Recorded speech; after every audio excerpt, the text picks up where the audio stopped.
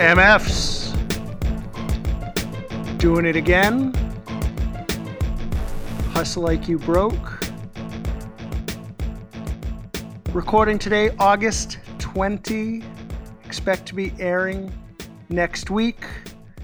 Appreciate all the love and support we've been getting recently and just excited to be with you as I frankly don't have a whole lot else going on these days. And what else is new? State of the world, still fucked. By the time we air, we should be hearing about what came back out of the DNC convention that just is wrapping up today on date of taping. Hoping our Democratic nominee has something illuminating to add to the conversation. Frankly, more impressed by LeBron James, of all people. With his modified MAGA hat he was sporting the other night, which read, Make America arrest the cops who killed Breonna Taylor. I appreciate the NBA for allowing the players to express themselves in their attire, hats, t-shirts, back of their jerseys, all of that. Very excited for what they are doing in the bubble. Was just talking to today's guest about the little bubble that they are creating in anticipation of recording this year's VMAs. Perhaps that will come back up in today's conversation.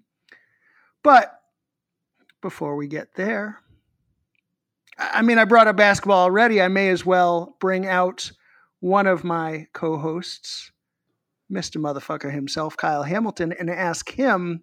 Lakers. Can y'all contain Damian Lillard? He went off the other night. He has been killing it leading up to these playoffs. And, I guess we will know by the time we air. I know my Celtics are up 2 as of right now. Handed the Sixers their ass yesterday. But are your Lakers going to make a run? What do you think? I think the East is stronger than the West right now. You tell me. The East is never stronger than the West, first of all. Secondly, we took an L the other day. Damian Lillard shot a 36-foot free throw. And he's on fire right now. But we contained him because he only scored, 30 points that game? Versus the 50 he scored the other night.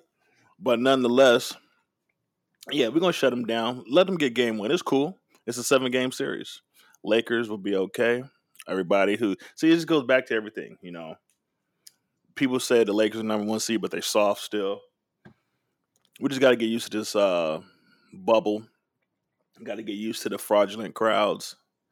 Just, they should have took all that stuff out. It should just be playing. It's good for us at home because it almost feels like it's not a non-regular game because of all the things they piping through the audience. Through the speakers, i.e. audience, the DJ breaks, the stomping, everything, the fake crowd, the cheers. But let's just keep it real. There's nobody in there. So they're playing with intensity that I didn't think they could have. But Damian Lillard, he got off. But again, they're number 8 for a reason. That may be true. But couple of corrections here. First of all, Damian Lillard didn't hit 50 points in one game. He went for 160 over the last 3 leading up to these playoffs. I think one of them games he hit 50. He did something crazy. Oh, no, I'm saying he averaged over 50 in those games. Damian Lillard, he's a beast, and you can't take nothing away from him. He's been a monster for a long time.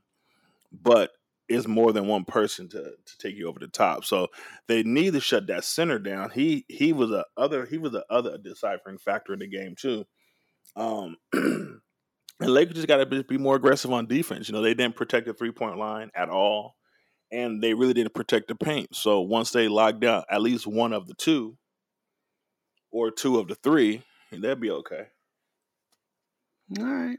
All right. Well, LeBron, But if you're listening, you heard it from Kyle. You know what you got to do. He's got faith. I mean, I tend to agree with you that the West is typically stronger than the East, but Celtics are looking great. Bucks. I mean, really, can anybody stop Giannis? Do we really think that he's going to lose? This might be his year. I'm just saying. I don't know. yeah, it looks good. Game 1, game 2, game 3. How about this? The first round always looks good. Let's get into the second and third. Then we'll talk. Then we can talk. Well, now wait a second. Slow down. Isn't that kind of the problem, though? We got a 7-game series. Let's not be looking ahead to the next round yet. Let's talk Well, about I'm this. just saying, you're the one who's busting talking about the Boston Celtics look amazing. Let's see how they get out of the first round. All right. Them some fighting words, motherfucker. I got you. Well, by the time we air, you and me, we can have a different conversation, and we'll see where it is. We had the same conversation. I just edit the shit. Motherfucker. Well, I mean, in other sporting news, my hapless Red Sox are on an epic losing streak right now. I'm just hoping that by the time we air, they're not down 12 plus in a row. Shit ain't looking so good in a 60-game season. I just postseason. I don't know. I don't know if that's a thing. At what point is it possible to be only 4 weeks into a season and already know that the postseason is out of reach? Shit. And speaking of postseason in other sports, like I was talking to our tech support, Sam, earlier, and he mentioned hockey. And I told him straight up, like, some of my best friends are big hockey fans. And I haven't heard a fucking thing about the NHL playoffs this season. So, I mean, shit, I guess that's happening, but fuck if I know. More relevant to me, to us, to our business, and I'm curious, Kyle, your position on this too. What the fuck is wrong with the NFL? Like, what the fuck is wrong with Goodell? As a general, like, I know he's a piece of shit. Of course, as a Pats fan, it's not that I have to think he's a piece of shit. It's that no team has exposed him for being a piece of shit than the Pats. And of course, El Prez, Dave Portnoy from Barstool, over and over again, reminding him that, and reminding the world that he's just a fucking loser. But I mean, come on. Is he just trying to act like dear leader or something and just hands off? Oh, we're going to let the teams figure it out for themselves. And Raiders have come out, your Raiders, Kyle, and said no fans in the stands this season. Yeah, because we play in a dome. If there was an open air, like for instance, I bought Chargers season tickets on the visitor side so I could watch Raider games. So the Chargers are still allowing, I think it's 20% occupancy in their stadium. So hopefully I'll still be able to be the first person to sit in my seats that I purchased. So even if I go to 1 game or 2 games, whatever, well, it would probably just be the 1 game, which is toward the end of the year. Nonetheless, if it's an open air facility, they'll let you rock out. I mean, I guess, but my Pats are being at least semi responsible, saying no one in the stands for the home games in September, and they're going to take it month to month. Makes sense. I mean, at the end of the day, like I said, people have to practice. I mean, again, everybody's always arguing over these damn masks. Just put on the fucking mask and let's keep it pushing. That's all we need to do is wear the masks and be accountable for you.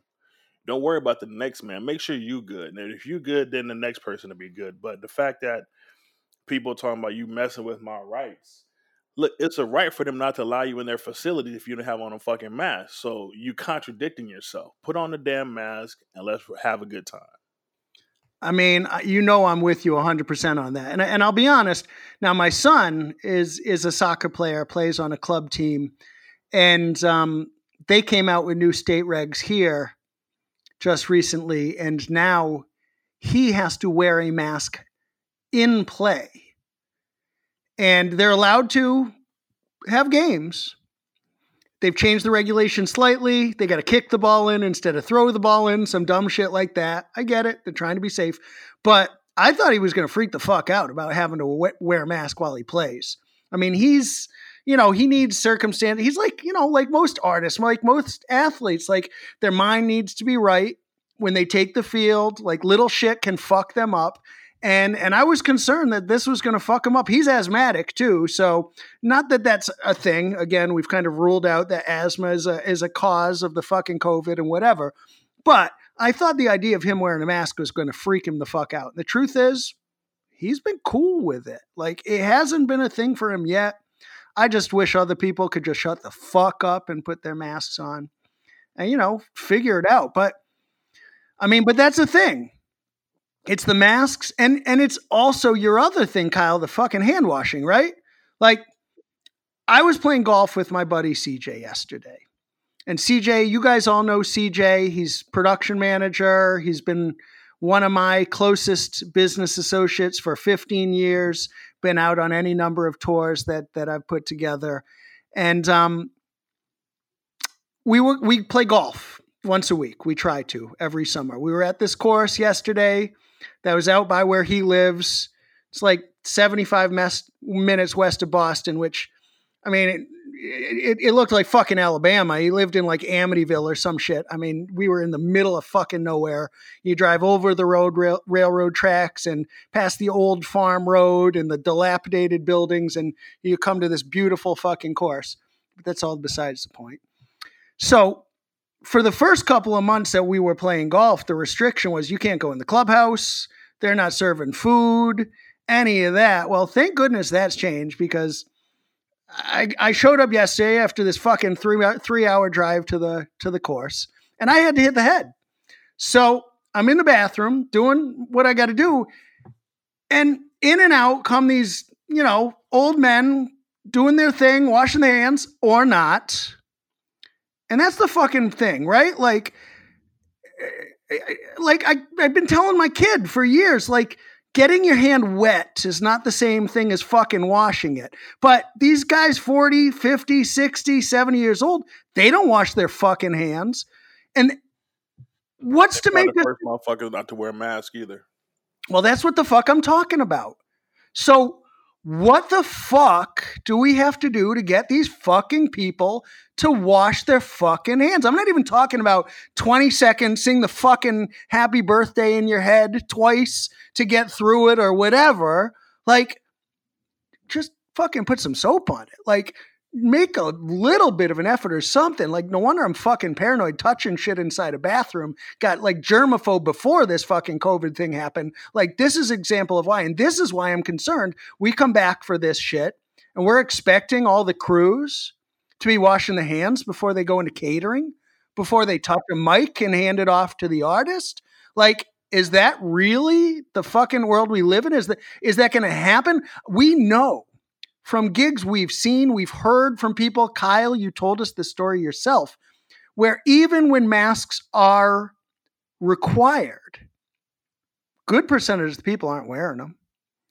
And we've seen, as I'm saying, with our own eyes, people that go in and out of the bathroom and don't wash their fucking hands after taking care of their business.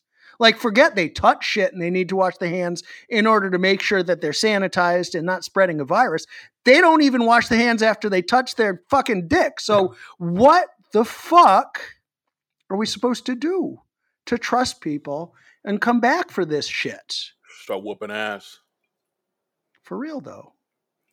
You can't hit me. You just pissed. I'm going to beat your ass because you potentially trying to make me sick. Exactly. It's a rough world. Meanwhile, back in the world, a Republican-controlled Senate Intelligence Committee finally released their findings on Russian interference, determining that it did happen, that this shit wasn't a witch hunt, that there was collusion on the Trump campaign, and it didn't even fucking make headlines. Like, that's the fucking world we live in. Like, all of this shit is fucking crazy. Steve Bannon just came out is stealing money from people that were trying to put up money for Trump's fucking stupid ass wall. I mean, why he's even still talking about a wall to Mexico is the only fucking country that'll allow us in right now. And he's still got beef with them. Nowhere else wants us. Anywhere in the world. But anyway, in better news, Senate Minority Leader Chuck Schumer is showing support for the Save Our Stages Act to support independent venues. That's a sign of some positive movement. Michael Strickland continues to make headway on support for independent contractors, hoping more on that soon. We do have this red alert restart situation coming up September 1. We're going to be talking to another guest about that in the near future. Excited to see what comes of that about that. If anybody hasn't heard about that yet, buildings across the country, historic major buildings like Empire State Building, shit like that, are going to be lighting up their entire buildings in red as a show of support for the live event industry, for economic relief for those of us out of support. We can only hope that there is more of that to come. And actually, some really good news for all of us. And I'm personally very happy for him. My friend Robert Gibbs, we've all talked about him. We've referenced him. I was just referencing him on a podcast. I hit him on this as soon as I saw the headline. And we had a good laugh the other day because I told the story recently about how Robert Gibbs and my buddy Elliot, the travel agent, and I went out to dinner before a tour some years ago. And Robert told the story about how the travel agent always gets more recognition than the booking agent. Well, Robert was just named the first Black department head at a major music agency. He is the head of contemporary music at ICM. Kudos to him. Proud to say I knew you when. I know you're going to do great things. I think that's a sign of more to come, I hope. We're all about diversity on this program. We've talked about it since day one. It's not just what we stand for, it's who we are. And kudos to him.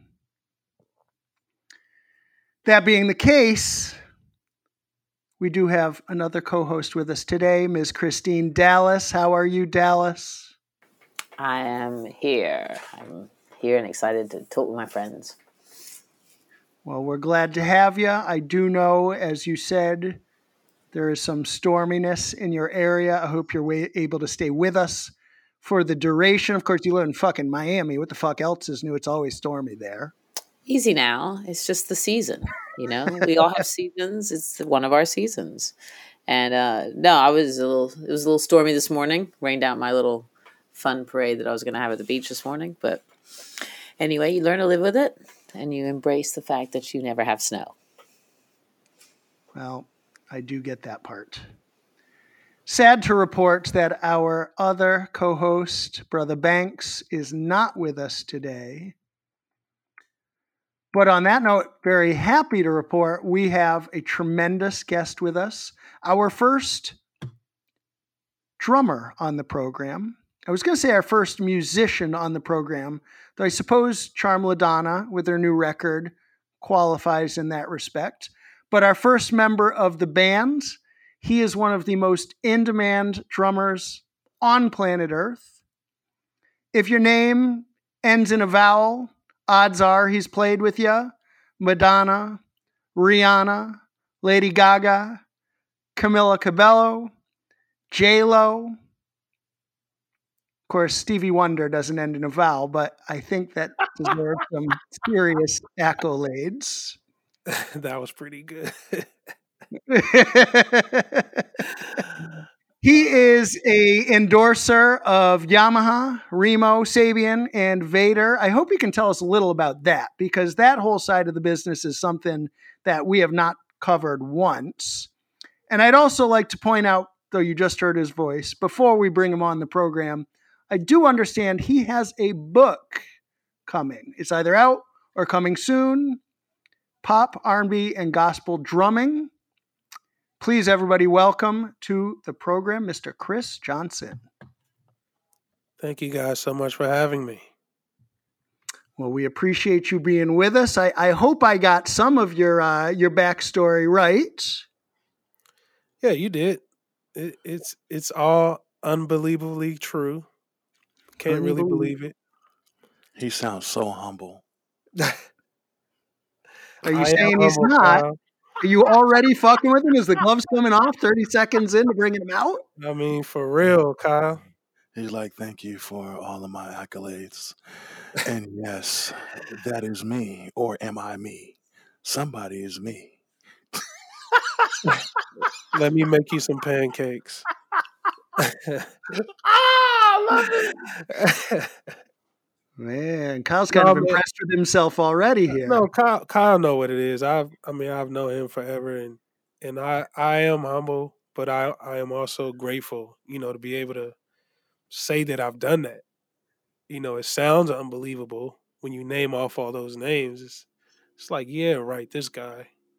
But very fortunate and grateful, to be able to have experienced those experiences and look forward to the next ones. Well, ain't that the truth? Looking forward to the next one. I totally appreciate that. But let's start by taking us back to the beginning. Now, I understand actually that you didn't have formal classical training as a drummer or anything like that. So tell us how this happened. Tell us how you started playing drums and tell us a little bit about your journey to where you are today. The streets taught me. No, I'm just joking. Church, the total opposite of the streets. My father was a pastor in LA. Was because he is deceased now. But yeah, I grew up in LA in the church scene. My mom was the choir director. So I got it on both sides. She wouldn't let me slide with any of the rigmarole from drums. I had to be, spot on. Something like what it's supposed to be now, like with playing with a band. I have to be spot on. I just played what I heard. Drummers like Joe Smith, Marvin McQuitty, Calvin Napper, Jeff Lowe Davis, all these guys. And wow, just thinking about it, 3 of those that I named have left us. But those were the only drummers that I could actually listen to with the strictness of my parents listening to gospel music only. And I just played what I heard. And if it felt good and it sounded good, I gravitated toward it and kind of studied that. I didn't get a lot of practice time, study time to myself. It was more on like, during church services or, you know, between periods at school, I would hop on the drum set and kind of like work some things out or replay, some things I heard from a record or whatnot. But yeah, it just came naturally to me. Drums did. All the other instruments they just seem too difficult. It's too many keys. It's too many, variables. You got to do too much to play keys and guitar. Bass, maybe I could pick up bass, but just the time that it takes, to work on your craft.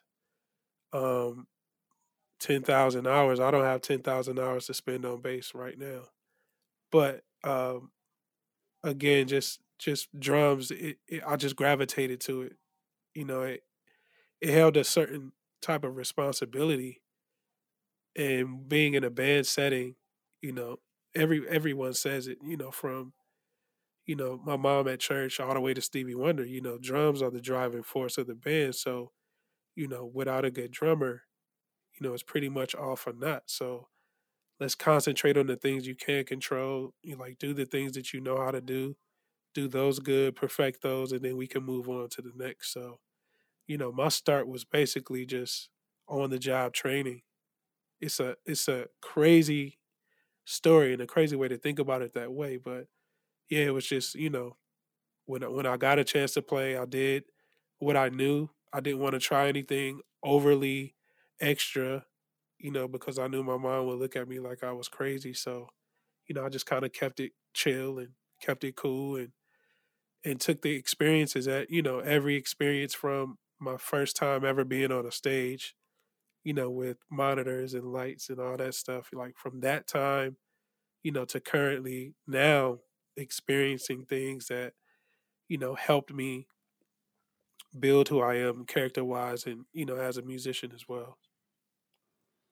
Well, it sounds to me you kind of caught that bug. Like you picked up the drums and you're like, ah, shit, this is it for me. I mean, is that the case?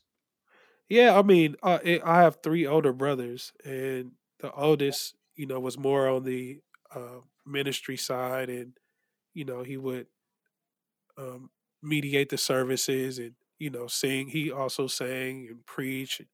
The brother under him, he played drums first, and once he graduated to like the keys and organ, then I hopped on drums, and the brother that's under him was also singing and helping my mom with the choir and vocals and all of that stuff. So we each took a part in the church, to get our things together as far as music, because my mom and dad were both musicians. Their dad and moms were musicians. My uncle played guitar in the church, so it was a very musically inclined family.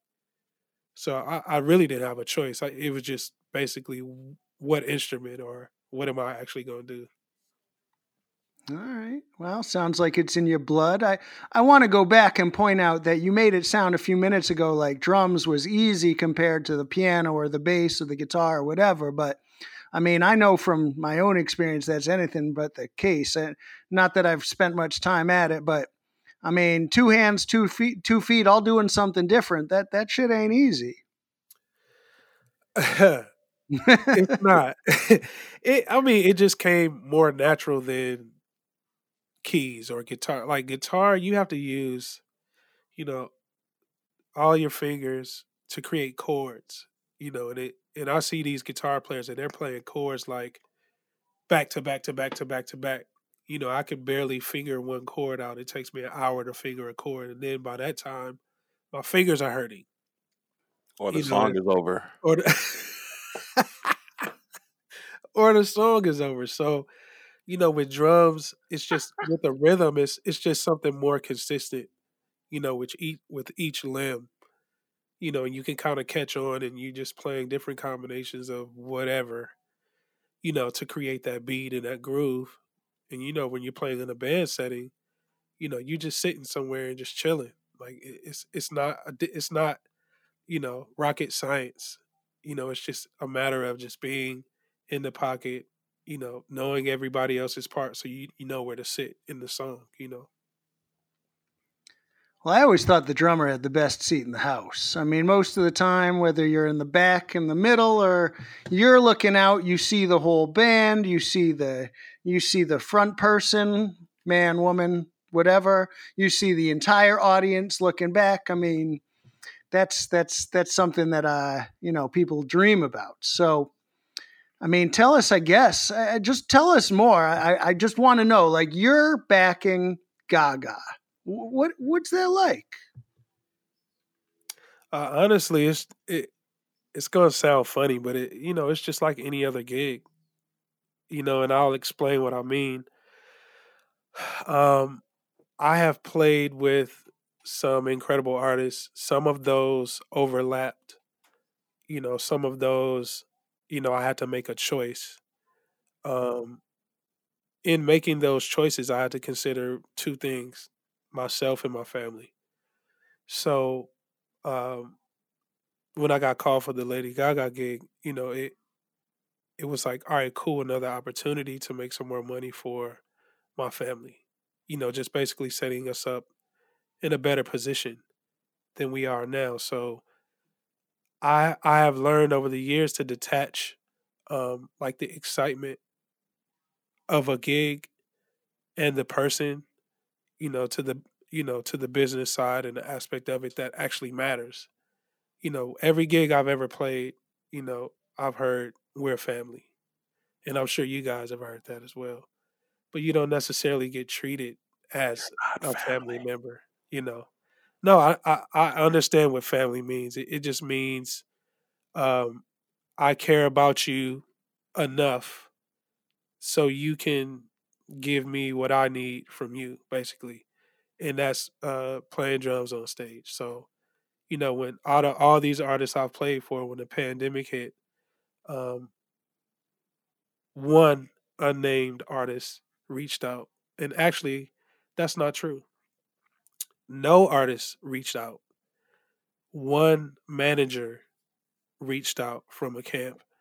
And I thought that was very, it just confirmed basically how I was feeling with, going from gig to gig. I treat it like a business deal and I don't get my emotions attached to it. So playing behind Lady Gaga is just the same as playing behind Maya back in the day, or um, Rihanna, or J Lo, or Stevie, or whomever. I'm there to do a job. I'm there to do an excellent job. They obviously know what I can bring to the table, what I'm capable of. So there's no pressure there. All I have to do is just perform. Grab my cheese and head to the house. We can socialize. We can be at parties. We can be at these different events. We can even be called family. But the reality is it's just another job. You know, until the dynamic changes between you know artist, band, or whoever name is on the marquee versus um, who's the support. Generally we're the support, so I'll act as such. I'm not going to do anything to jeopardize your name, as the artist, but I am going to look out for myself and I am going to make sure that I'm okay and my family is okay. So I was excited for a new journey, but I treated it just like another gig, honestly. Well, you wrote an article, and I wish I could credit accordingly, but as soon as I dump into it, I suppose you can tell us. It was essentially 10 ways that you became successful as a drummer. Do you know the article in question? I'm not entire. I do remember that article. I don't remember who the interviewee was. Um, was it the ones to watch? Ones to The watch. live. That's exactly what it was. Yeah, And yeah. it looks like you wrote this as opposed to being interviewed for it. Am I right? I don't. I was actually interviewed for that. I'm not sure how the wording came off. Like I'm sure they used like quotes and stuff, from what I said, and kind of put things together. But yes, I do remember that interview now. Yeah. So I want to call attention to that specifically and kind of walk through it because you've touched on a bunch of the points here, and frankly, to me, this is a very astute commentary, not just on drumming, but on success in all walks of life. And our business, I like to think, is relatable to the world beyond just those who work in music, those who are whether on stage, behind the scenes, doing any of our jobs or otherwise. We've had guests in sports. We're looking forward to bringing up guests in film and television and other avenues, other areas, other mediums to show just the overlap in what we're doing. But I actually think this is an exceptional interview, as it turns out. I think that what they must have done is basically take each of these 10 elements and then quoted you in the responses. But rather than reading off your quotes, I'd kind of like to walk through the highlights and have you talk to us a little more about each element. You've been talking about the first one, which is basically music is music. You play your part. As you said before, who you're playing with, the other artists on stage, all of that. It's all music. I mean, anything else you would add to that? Um, no, I mean just the same approach. Like my mom. She was a stickler on being on time, being prepared. When you're prepared and you're on time, the rest of the day and everything else just goes how it's supposed to go. Rushing is not my forte. I can't function rushing. I learned that early on. So um, It's just to basically, when it comes to the music, just, be prepared, be on time, be at your best at all times. Like rehearsal, Kyle can attest to this. A rehearsal is like a show for me. Like there's no, um, I'm not taking it easy because of rehearsal. I'm performing each time that I sit down. So I think it's important to recognize that as well. Outside of the business, music is music, and it's not difficult.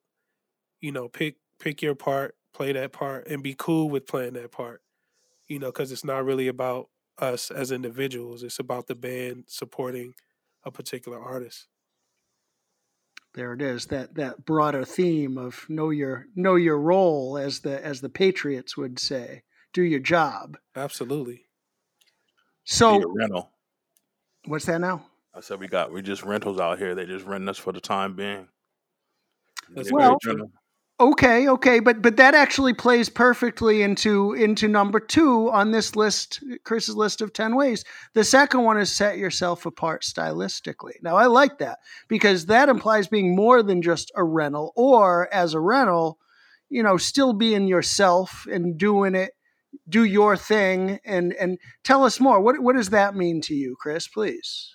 Style. I mean, that's a lot of different things. Your style. Like, just imagine this: a bunch of great drummers playing on a kit that sounds terrible. Okay, so my style in particular, I like open sounding drums. I like big sounding drums. I like them tuned, not even perfect, but just good enough for the room, to give the engineers something to work with. I don't like a lot of reverbs. I like the naturalness of the drum, and that's how I like my drums to sound. So stylistically, I'm starting there. I want it to be bearable when I play. I want you to be able to take it, because if my drums don't sound good, it's going to be harder to understand, the other part of the style. The second part of that is more like treating the song like it's a ramp, like an on ramp on the freeway.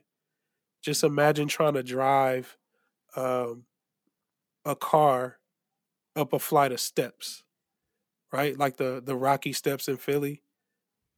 Let's get a car to drive up, a flight of steps. I mean, I think some people, when they approach a song or an arrangement, they approach it, with what's the end. The ending part is where I want to get off, or let me pick my spots to get off. It's like, no, let's take it gradual, like a ramp. Like, it's harder to get up a ramp when there are stairs. Like, you're trying to skip certain aspects of the music versus just taking the ramp, at a moderate speed. And when you get to the end, you get to the end. Like taking it in doses. Like, don't rush, don't overkill, don't overthink it. Take your time. That's a part of my style as well.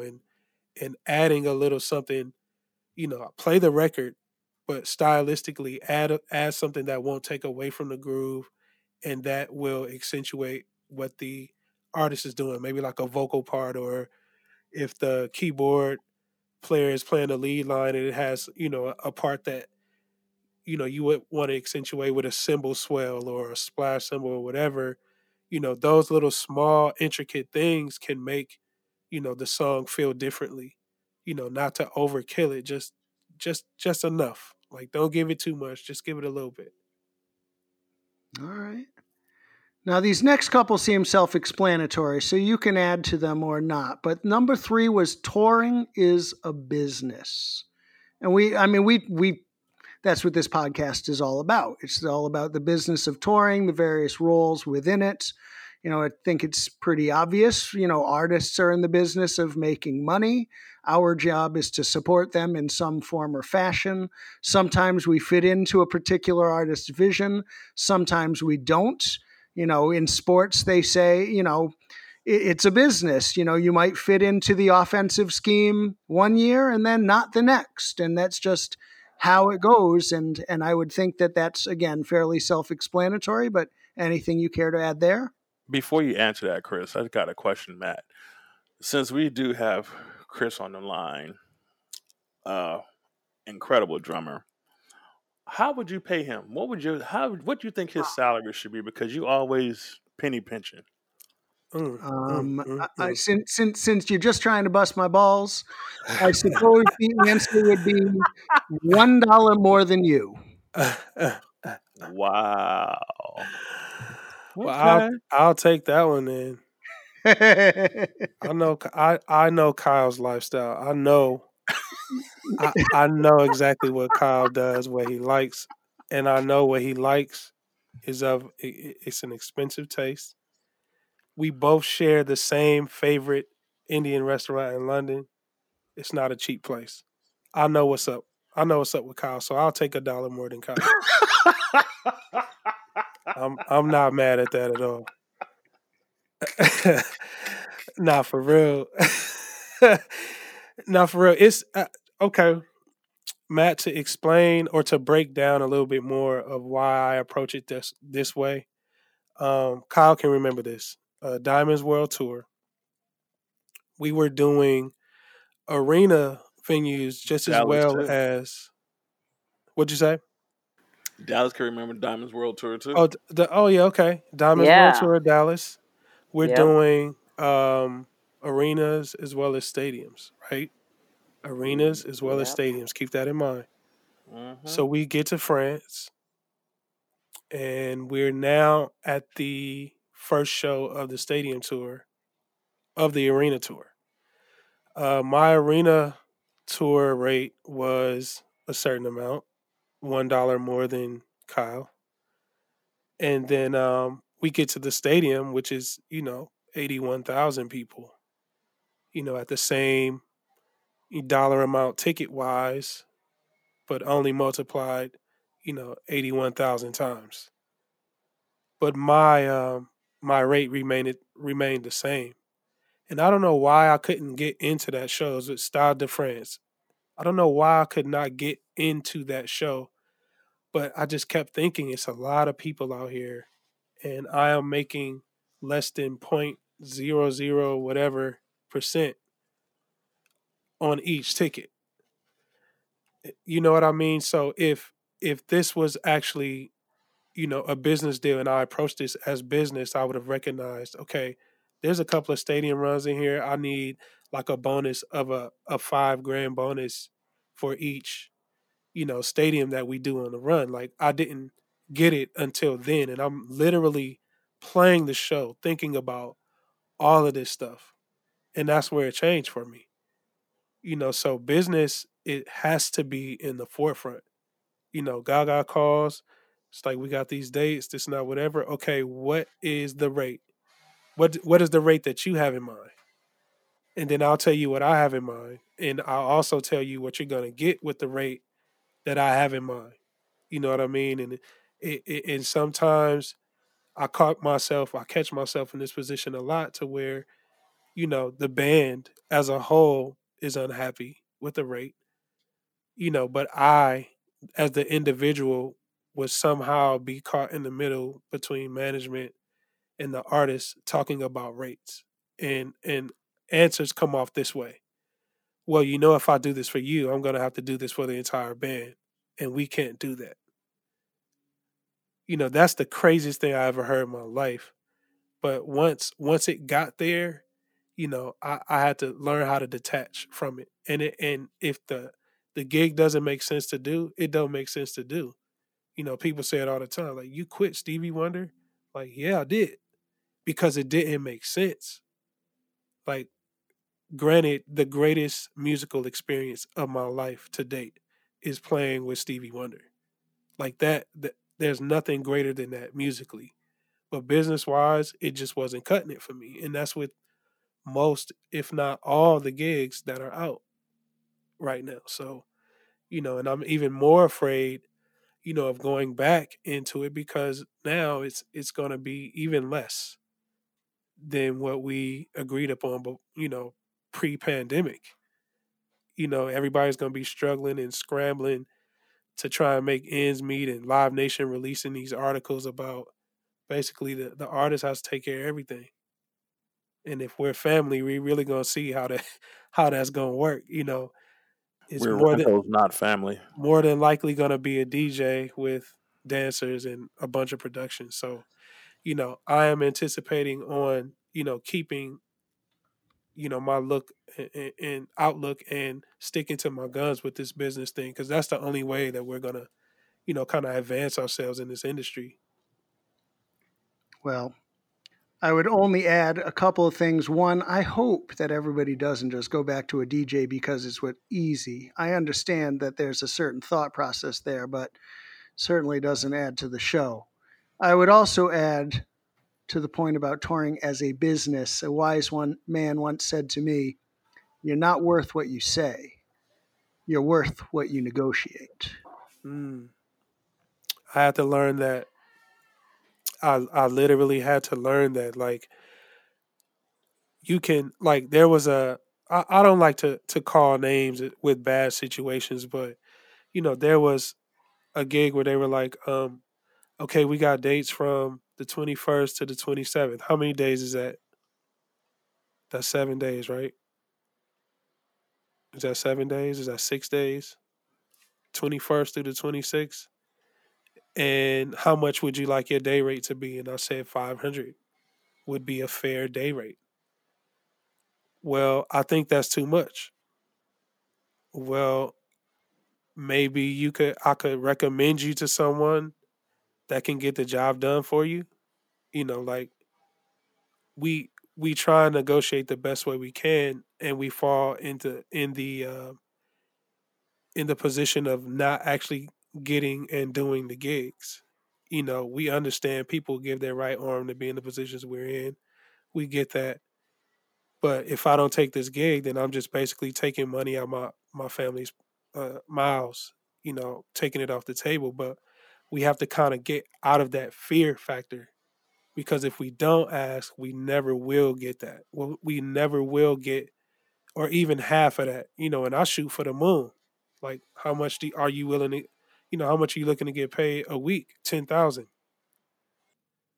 Why do you feel like you deserve 10,000? Like, you can look at my track record, and I can guarantee you that you'll be happy with the result, after at the end of every week. My name is so clean that, it's like a police record. I don't have one. There's nothing negative that you can say about me when it comes to touring and handling my business. So, I'm saying 10. And then they'll come back and say, okay, what about 5? And I'll come back and say, well, what about 8? There we're in the negotiation process now. So obviously they want to try and work it out. So, just, take a chance and eliminate the fear factor and go for what you want. And if you don't, you never will know. And if the gig is for you, it's for you. If it's not, then you won't have it. And you just got to look at it like that. Well, Yeah, Matt. nah, I mean, you got to be willing to walk away, Kyle. If I offer you less than you want, just say no. I mean, I'll walk away. I don't have a problem walking away. I mean, I've it is done what from a few situations that you know of. I get that, and I respect that. I mean, we all got jobs to do, and I mean, I'm not just saying about you It's and me. not even a job. It's not to cut you off. It's about it has to make sense for my family. 100%. I'm leaving again. What we do that we love gives our family the comforts that they embrace. And if I have to sacrifice my time with my family so that my son can go to the best schools and have the nicest homes and blah blah blah, you know, you got to pay me because the artist is getting theirs. They live in a lovely, lavish lifestyle. Why shouldn't I live a portion of that? And I'm the extension of what they do to keep them making this kind of money. Exactly. So, I mean, I'm not saying that we're the only ones that make them do what they do, but we are definitely an extension of that. So if they have a show that sounds terrible, what do the people say? Such and such sounds terrible. I'm never going to go see another show. And when they sound incredible, such and such sound incredible. I can't wait to go to all their shows. So at the end of the day, you are an extension of them having more and more dates, or you could be one that make them not want to be seen again. So you hold, and even with the band, let that drummer be off. Let that groove not be there. It throws the whole song off. It doesn't feel right. So you can't make all the money and give your supporting cast nothing and then expect them to come to work every day. Hey, how you doing? I miss my kids. Hey, how you doing? I miss my wife. How are you doing? Shit, I just bought a 98-foot yacht, a 256-seater private plane, and put on this shit in your face, and you have to rent. You can't own no shit. So yeah, we got to get ours too. Well, I mean, of course I agree with you, No, but you don't. no, I do. Of course I do. But it's like I said, it's not what you say, it's what you negotiate, Oh, agreed. and I'm with you. I agree with you that you got to be able to walk away when it's not right. The flip side to my philosophy on what you negotiate is, if you always take less than what you want, then you're definitely not worth what you say, because you're worth what you're always taking, which This is is true. less. That's But that is your choice. That's on you. I mean, but again, I understand the way negotiation goes. I understand the perception of what the artist gets and what the crew is left with. But as a you know, general business philosophy across all industry, you know, you gotta negotiate what you can, and when people offer you less, you got to be willing to say no, and not just because. And you can't mhm. think, well, if I don't get this money, then my family's going to have that much less money. You also have to think, I can't pigeon myself into always taking this money, because then I'm never going to have the money that I'm looking to make. I have to be willing to say no to justify my position. If they still won't pay, then cool. Get somebody who's not as good. Cool. That's on you, because I'm going to get mine, and I'm going to And they're get going to call it back. You're going to call me back, Matt. me, and then you are worth what you say, and then you're negotiating from from a position of strength and getting what you deserve. Again, I'm kind of moving around, but along the same theme, I used to book a lot of talent, not just in terms of putting crews together and tour packages and what have to, but as a booking agent, booking shows. And you know, one of the things that I learned early was, when you're trying to put together charitable events, everybody always thinks that the artist should take less money, but the smart artists, they don't. They say, if you want me for this, you still got to pay me. Because if they're always taking less to do, this charity, that charity, this, cause, that cause, then they're devaluing themselves. And here's the thing: when the artist does something for charity, hey band, hey everybody, so I'm doing this for charity. You're doing this for charity, not me. So don't hit me with that charity. Just pay me my normal situation, and we be good. I don't want to hear your charitable cause, Man, because don't you get me already started. a multi-millionaire, a multiple millionaire. We're on the ascent to becoming millionaires. Except you, Matt, because you live on an island, of course. But nonetheless, since we're on the ascent to being that millionaire, don't tell me it's for charity. I don't care what you doing. Pay me my money. This makes you look good and on the red carpet and blah blah blah, which I don't care about, because at the end of the day, like you said, they say, well, I can't do this for the entire band. I'm talking about me. I'm not talking about the band. I'm not talking about the lighting crew. Chris isn't talking about the background singer. He's not talking about the keyboard player. He's talking about him and his family. And again, all deals are, and we all sign these NDAs per se. So that's per that's per you. Don't talk to me about the whole. The whole comes together once we do the production. At the end of the day, I get a check. My check doesn't hit my account, your account, Chris's account, everybody else. It's my account. It affects my family. So don't talk to me about what the rest of the band is doing. I speak for Kyle T. Chris speaks for Chris Johnson. Matt speaks for whatever artist he's working for. So again, I don't like hearing conversation. Then also makes it, then when they make it feel like you should be glad to work for XYZ. It's actually the opposite.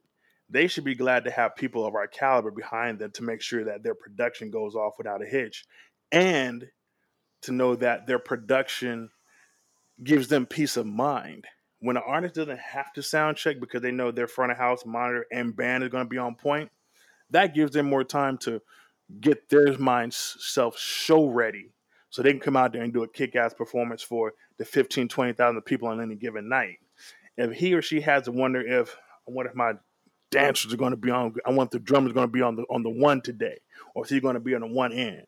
You know, these situations give them peace of mind so they can go and be the beast that they are.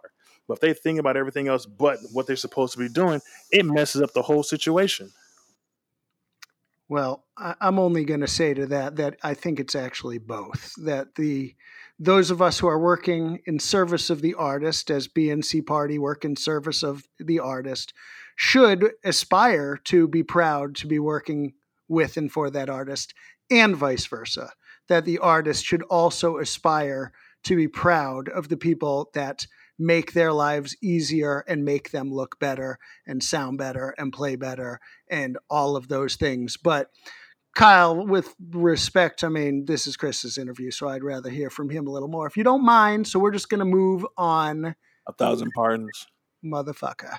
So next in the 10 ways, I like that we're going through this. It definitely sparks some interesting conversation here. Number 4, keep learning, evolving, and practicing. I think that's pretty obvious. I'm just going to move on to 5, which is similar. Rehearse enough. Actually, I like this. Rehearse enough to enjoy the show. What do you say to that, Chris? I mean, I think that's smart, but tell us a little more about that. Yeah, we crack jokes. You know what I mean?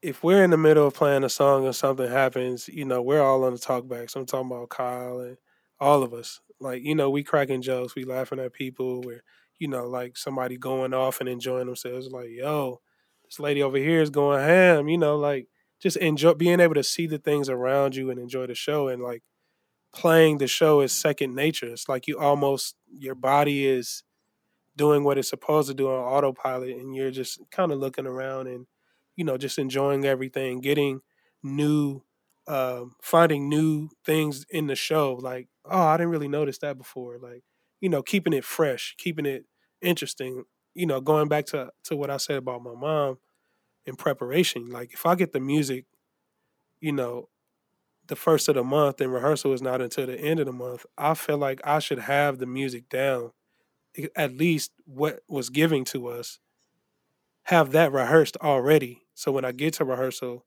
now we're just perfecting, what the arrangement actually is.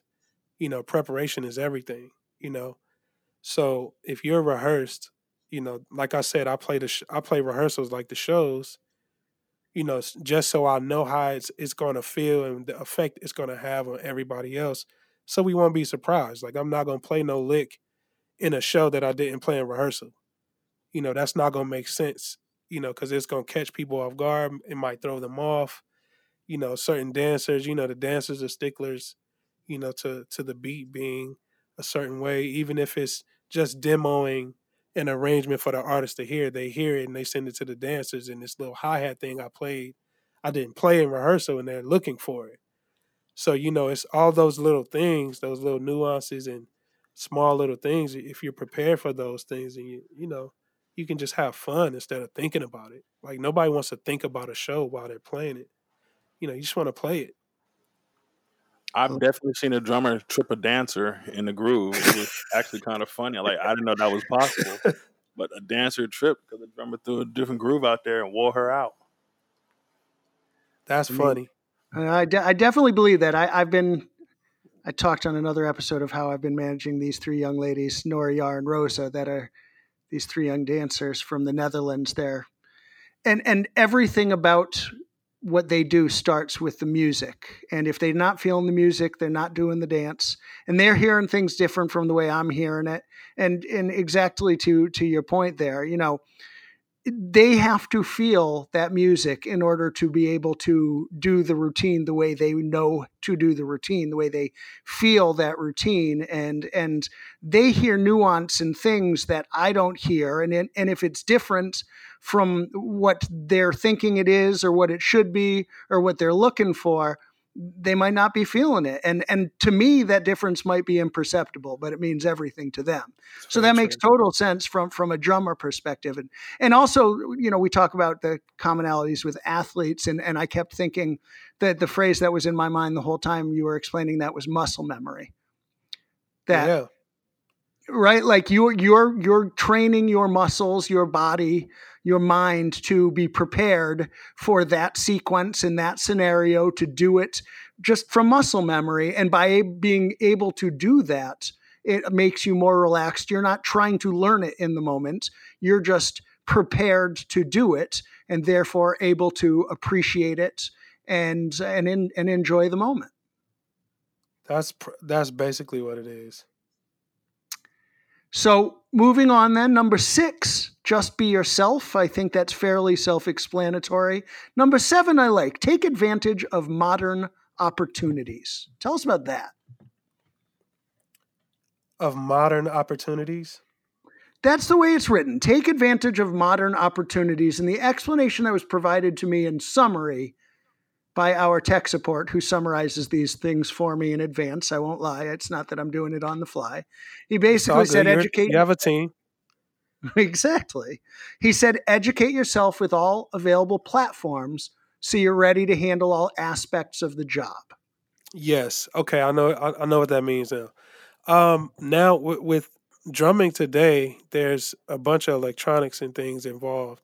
With the playing, triggers, the sounds from the records, Rihanna, J Lo, Gaga, maybe not Stevie Wonder or Patti LaBelle or any of those type of artists, but the modern day music, the trap music. You got most of the R&B now is electronic. It's not a lot of live elements in, so sneaking in the live stuff within the electronics makes the artist feels like it's more of the record being played. That's what they want to hear anyway. But yeah, you gotta be savvy with electronics. Yamaha has a nice um, system, a Roland. You can always go with Roland, a Kai, Drum Cat from back in the day. Like all of these, nice samplers and controllers, and you know, multi 12 pad from Yamaha. Like I like those. I like they're easy to use. They don't hurt as much on your hands as you're playing them. You gotta kind of adjust between the live and the electronic, velocity and striking, like when you're striking it. So it's it's very important to have those, those modern feels and everything to your playing for sure. And I'm sure that goes for keyboard players and everybody else too. And anybody who works in technology and in any industry, which we've talked about at length as the concert industry becomes increasingly a technology industry. Yeah. So, number 8, again, self explanatory, though we talk about this a lot on this podcast. Take care of your health. It seems self-explanatory. You can certainly explain it, but I mean, we talk about mental health, we talk about physical health, we talk about the importance of really just, as Kyle says, finding balance, and I think that speaks for itself, especially when you are away from home on the road and Yeah. what have you. So I will also then move on to number 9, be adaptive. So tell us a little about being adaptive. The shortest answer is, every camp is different. You don't usually have to adapt to certain things if it's always running the same way. Like different management teams, different production teams, different artists, different A parties, different B parties, some B parties, the dancers are involved in the B party, riding the same buses, as other people. You have to act like, you've been there before. Like nothing shaking you or phasing you from doing what you're there to do, and that's to, perform. Being able to adjust on the fly, like something that you're not used to, you know, get used to it. And if you don't like it, or if there's something that you would like to say, then say it. be able to have the freedom to say what you want, and when you sign that contract and you agree to the terms, that's basically it. So just do the best you can, adapt the best you can, and keep yourself prepared for something new. Like, because anything could change at any moment. Well, there it is. And finally, on your 10 ways, and then we will move on. I like this one, perhaps most of all. You've been a perfect example of this so far on this podcast, in spite of Kyle's poking and prodding. Number 10 is stay humble. Well, Yeah, you got this is what I do. I'm just being balanced. Chris, I think Kyle's a little jealous of your style. What do you think? Hey man, he knows what's up. He knows peace, peace, peace, peace, peace. He knows what's up.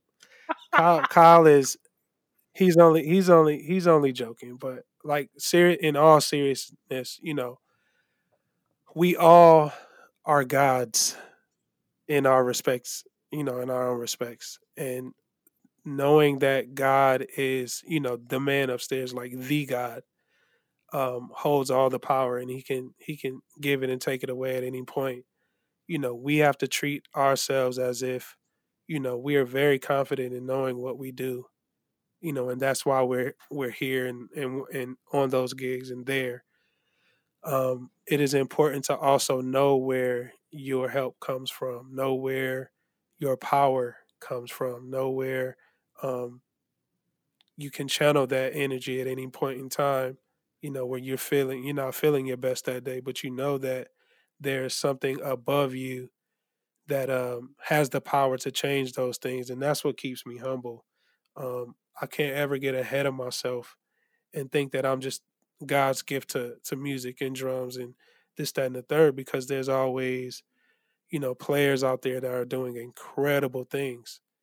Stylistically, going back to that, that you just have to find a way to set yourself apart, from everybody else. And being humble is not a common thing in, I would say, the drummer world, because it's a very arrogant seat.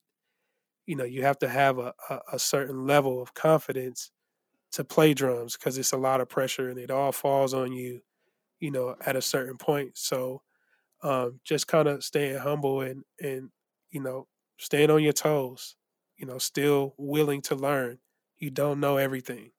Every MD works differently, so you got to be able to just be like, you know what, I know he's wrong, I know she's wrong, but I'm gonna just go with it. I'm gonna respect her as the MD or him as the MD, do what I need to do, and then maybe we can talk about it later to make it, better, or makes it, a better situation for everybody.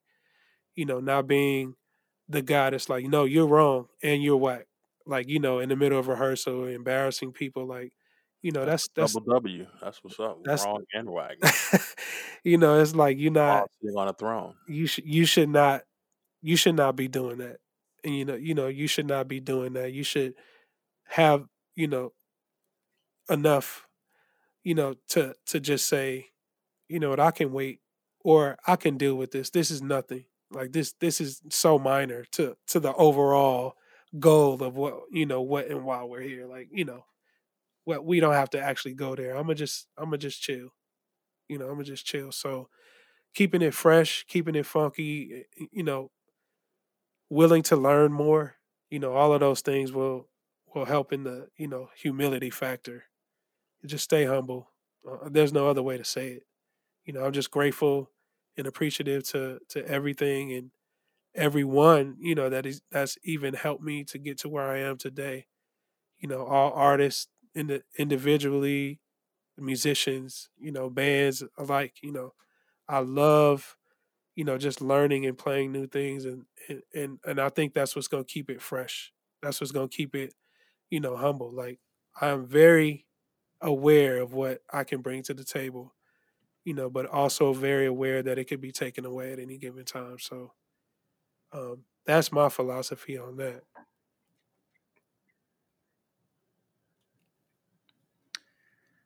Well, I like all of that. I think Kyle's just mad that he just found out you make $1 more than he does.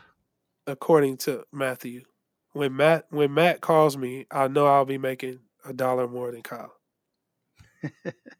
So I'm gonna negotiate high so we can at least maintain our status quo. You know what I'm saying? Cool.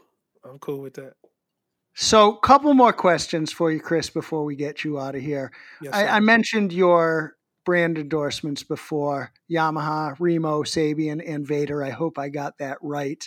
Yep. To our young listeners out there, any general guidance or suggestion you have for them to tell them how you position yourself to attain these endorsements or what they can do to get endorsements? All right, we keeping it real? Yeah. Okay. Of course. Nothing All right.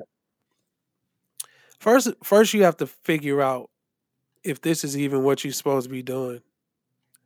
There are thousands, maybe hundreds of thousands of musicians out there that are trying to get support and endorsements from these companies that honestly don't really need you to play their product or to represent their company because they have so many other, things that support them better than you doing a tour and them supporting you. So the example is with drummers, just off the cuff, you have all the universities across the board. They have Yamaha drums or Pearl Remo heads. So the revenue coming in from the universities and the schools and marching bands and orchestras are way more than the pop world and the world that we come from. So getting an endorsement is not the easiest thing, especially right now in this day, because there's so many things and so many people that have kind of messed it up over the years. I think the first step is actually, am I supposed to be doing this? And if I am supposed to be doing this, I will invest in my own career, meaning I'm not just looking for free shit. I have to invest in it. So I have to go out and purchase these snare drums and purchase these heads and cymbals to see what I actually like to develop my sound. Some people sounds develop on somebody else's dime. If everybody sent me everything that I've ever gotten, they established my sound. I didn't establish my sound. So setting yourself apart, it goes back into setting yourself apart stylistically. You have to develop your own sound and you have to pick the companies that understand you as a player. So with Yamaha, they have a lot of versatile drum sounds. I play a lot of different genres on these tours. So I have to have a selection of drum sounds that I could fall back on. Same with Sabian and cymbals, and same with Vader. Not so much because I use one drumstick, but the heads and the cymbals and the drums are super important. If you are to be doing this and you reach out to a certain company and they say, "Well, we're not interested," but if that is your particular sound, then you should still be okay. At some point you will receive the support, and if you don't, like I said before, then it wasn't really meant for you. A lot of kids feel like that they're supposed to be living out dreams of other people. Like they'll see me playing on the stage with whomever and they say that's what I want to do, but is that exactly what you're supposed to be doing? Is the question you should ask yourself first, and then you can pursue everything else after that. That's the realest I can give it to you. Nobody's giving out endorsements like that anymore. If it's for you, then it will be. All right. Endorse yourself and it'll come for you. Yeah, you have to invest in your career. Like, don't depend on anybody else to invest in Yeah. your own thing. You'll be waiting forever. Well, I like that. I appreciate it. I think that's sound advice. One more before we move into our quick hits, then. Tell us about your book. So basically, it's just my interpretation of gospel pop and R&B drumming. I feel like they're all kind of intertwined stylistically nowadays. In gospel, you'll hear pop and R&B stuff. In the pop world, it's like some gospel changes you have, and sounds that remind you of gospel and R&B. Like they're all kind of intertwined. And I come from the angle of the non-traditional style of drumming. That's self-taught, learning on the fly. I talk about that in the book. Experiences in which I had to develop a sound. You know, certain artists wasn't happy with what I was doing, so I had to make the adjustment. And talking about learning songs, breaking down grooves. Some practices that I do in my practice time to help dexterity and hand placements and striking the drum a certain way. Learning the not to put so much pressure on the engineers. But to be able to play dynamically. With volumes and touch and all of those things. I touch on a lot of that stuff in the video. It has some. I'm sorry, in the book.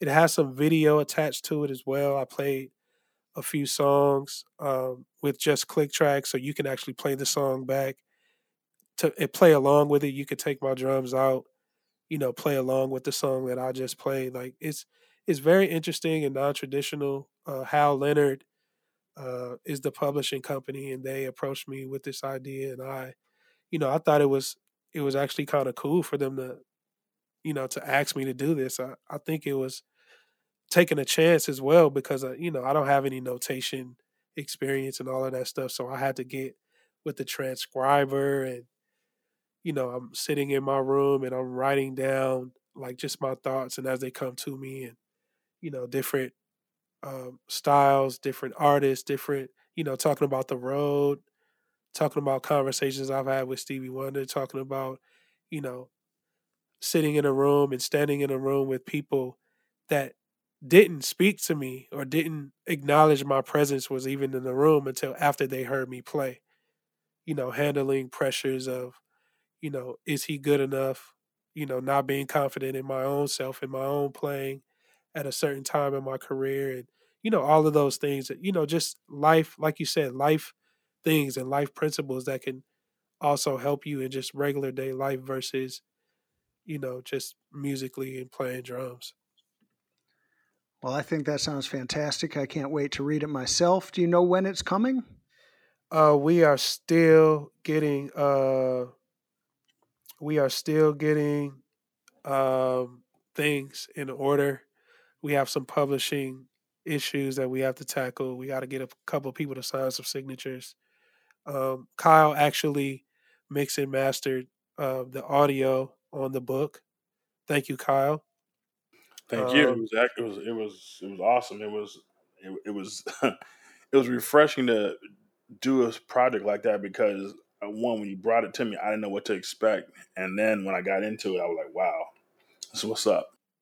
yeah, so yeah, the book should be coming out later this year. I mean, we've had a few setbacks, including the pandemic and everything else, but um, when I receive a date, it'll post it on all socials and there'll be a media blast and everything else. So I would love to come back and even talk about the book even more if I could.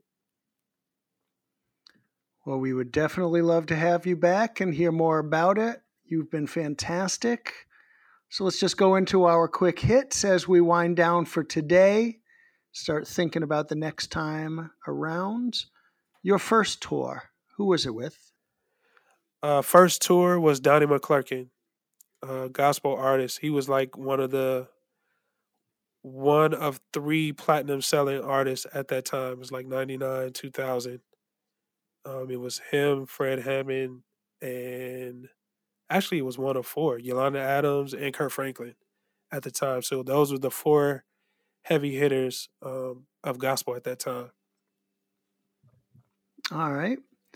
And your single favorite best moment or experience that you can relate? What year was that? 2008, 2009. We were in London with Stevie Wonder. It was the Diamond Jubilee for Queen Elizabeth. The after party was at Buckingham Palace. Went to the after party, walk in the party, and the first thing I see is Stevie Wonder, Paul McCartney, Grace Jones, Tom Jones, and oh my God, Elton John. They were all standing in a circle at a party, just like having fun, like laughing, conversation. I mean, nobody would believe me because if I would have taken out my phone, I'd have got kicked out the party.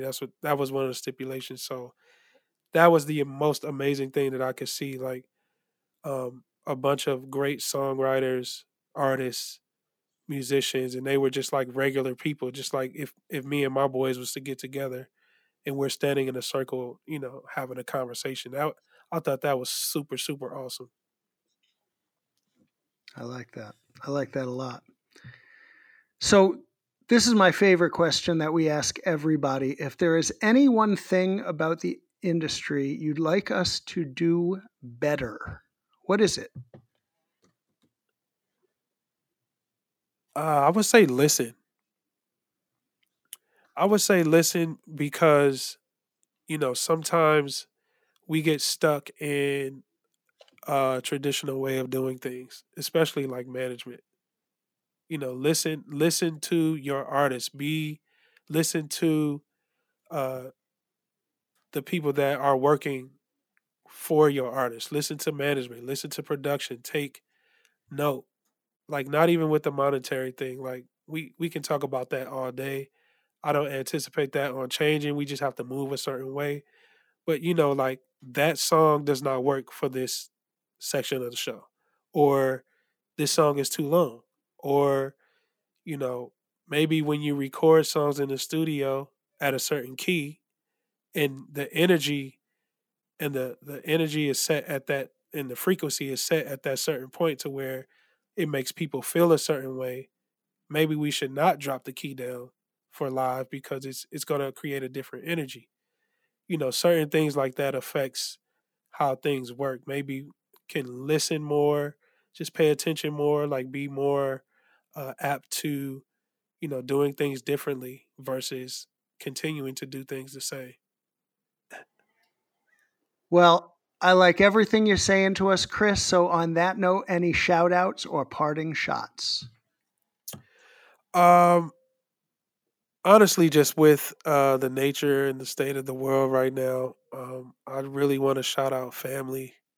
I want to shout out my wife, my kids, my mom, my immediate family, my brothers, for being so patient and understanding, with me, and I'll say us generally because our job takes us away from our family. Like I'm gonna have to leave my family in about 30 minutes for a week. The first time ever since the pandemic. So, it's going to be different. The routines and everything that we've developed, are going to be kind of shaken up right now. But I appreciate my family and the patience that they have. Um, Shout out to everybody that struggles with mental health.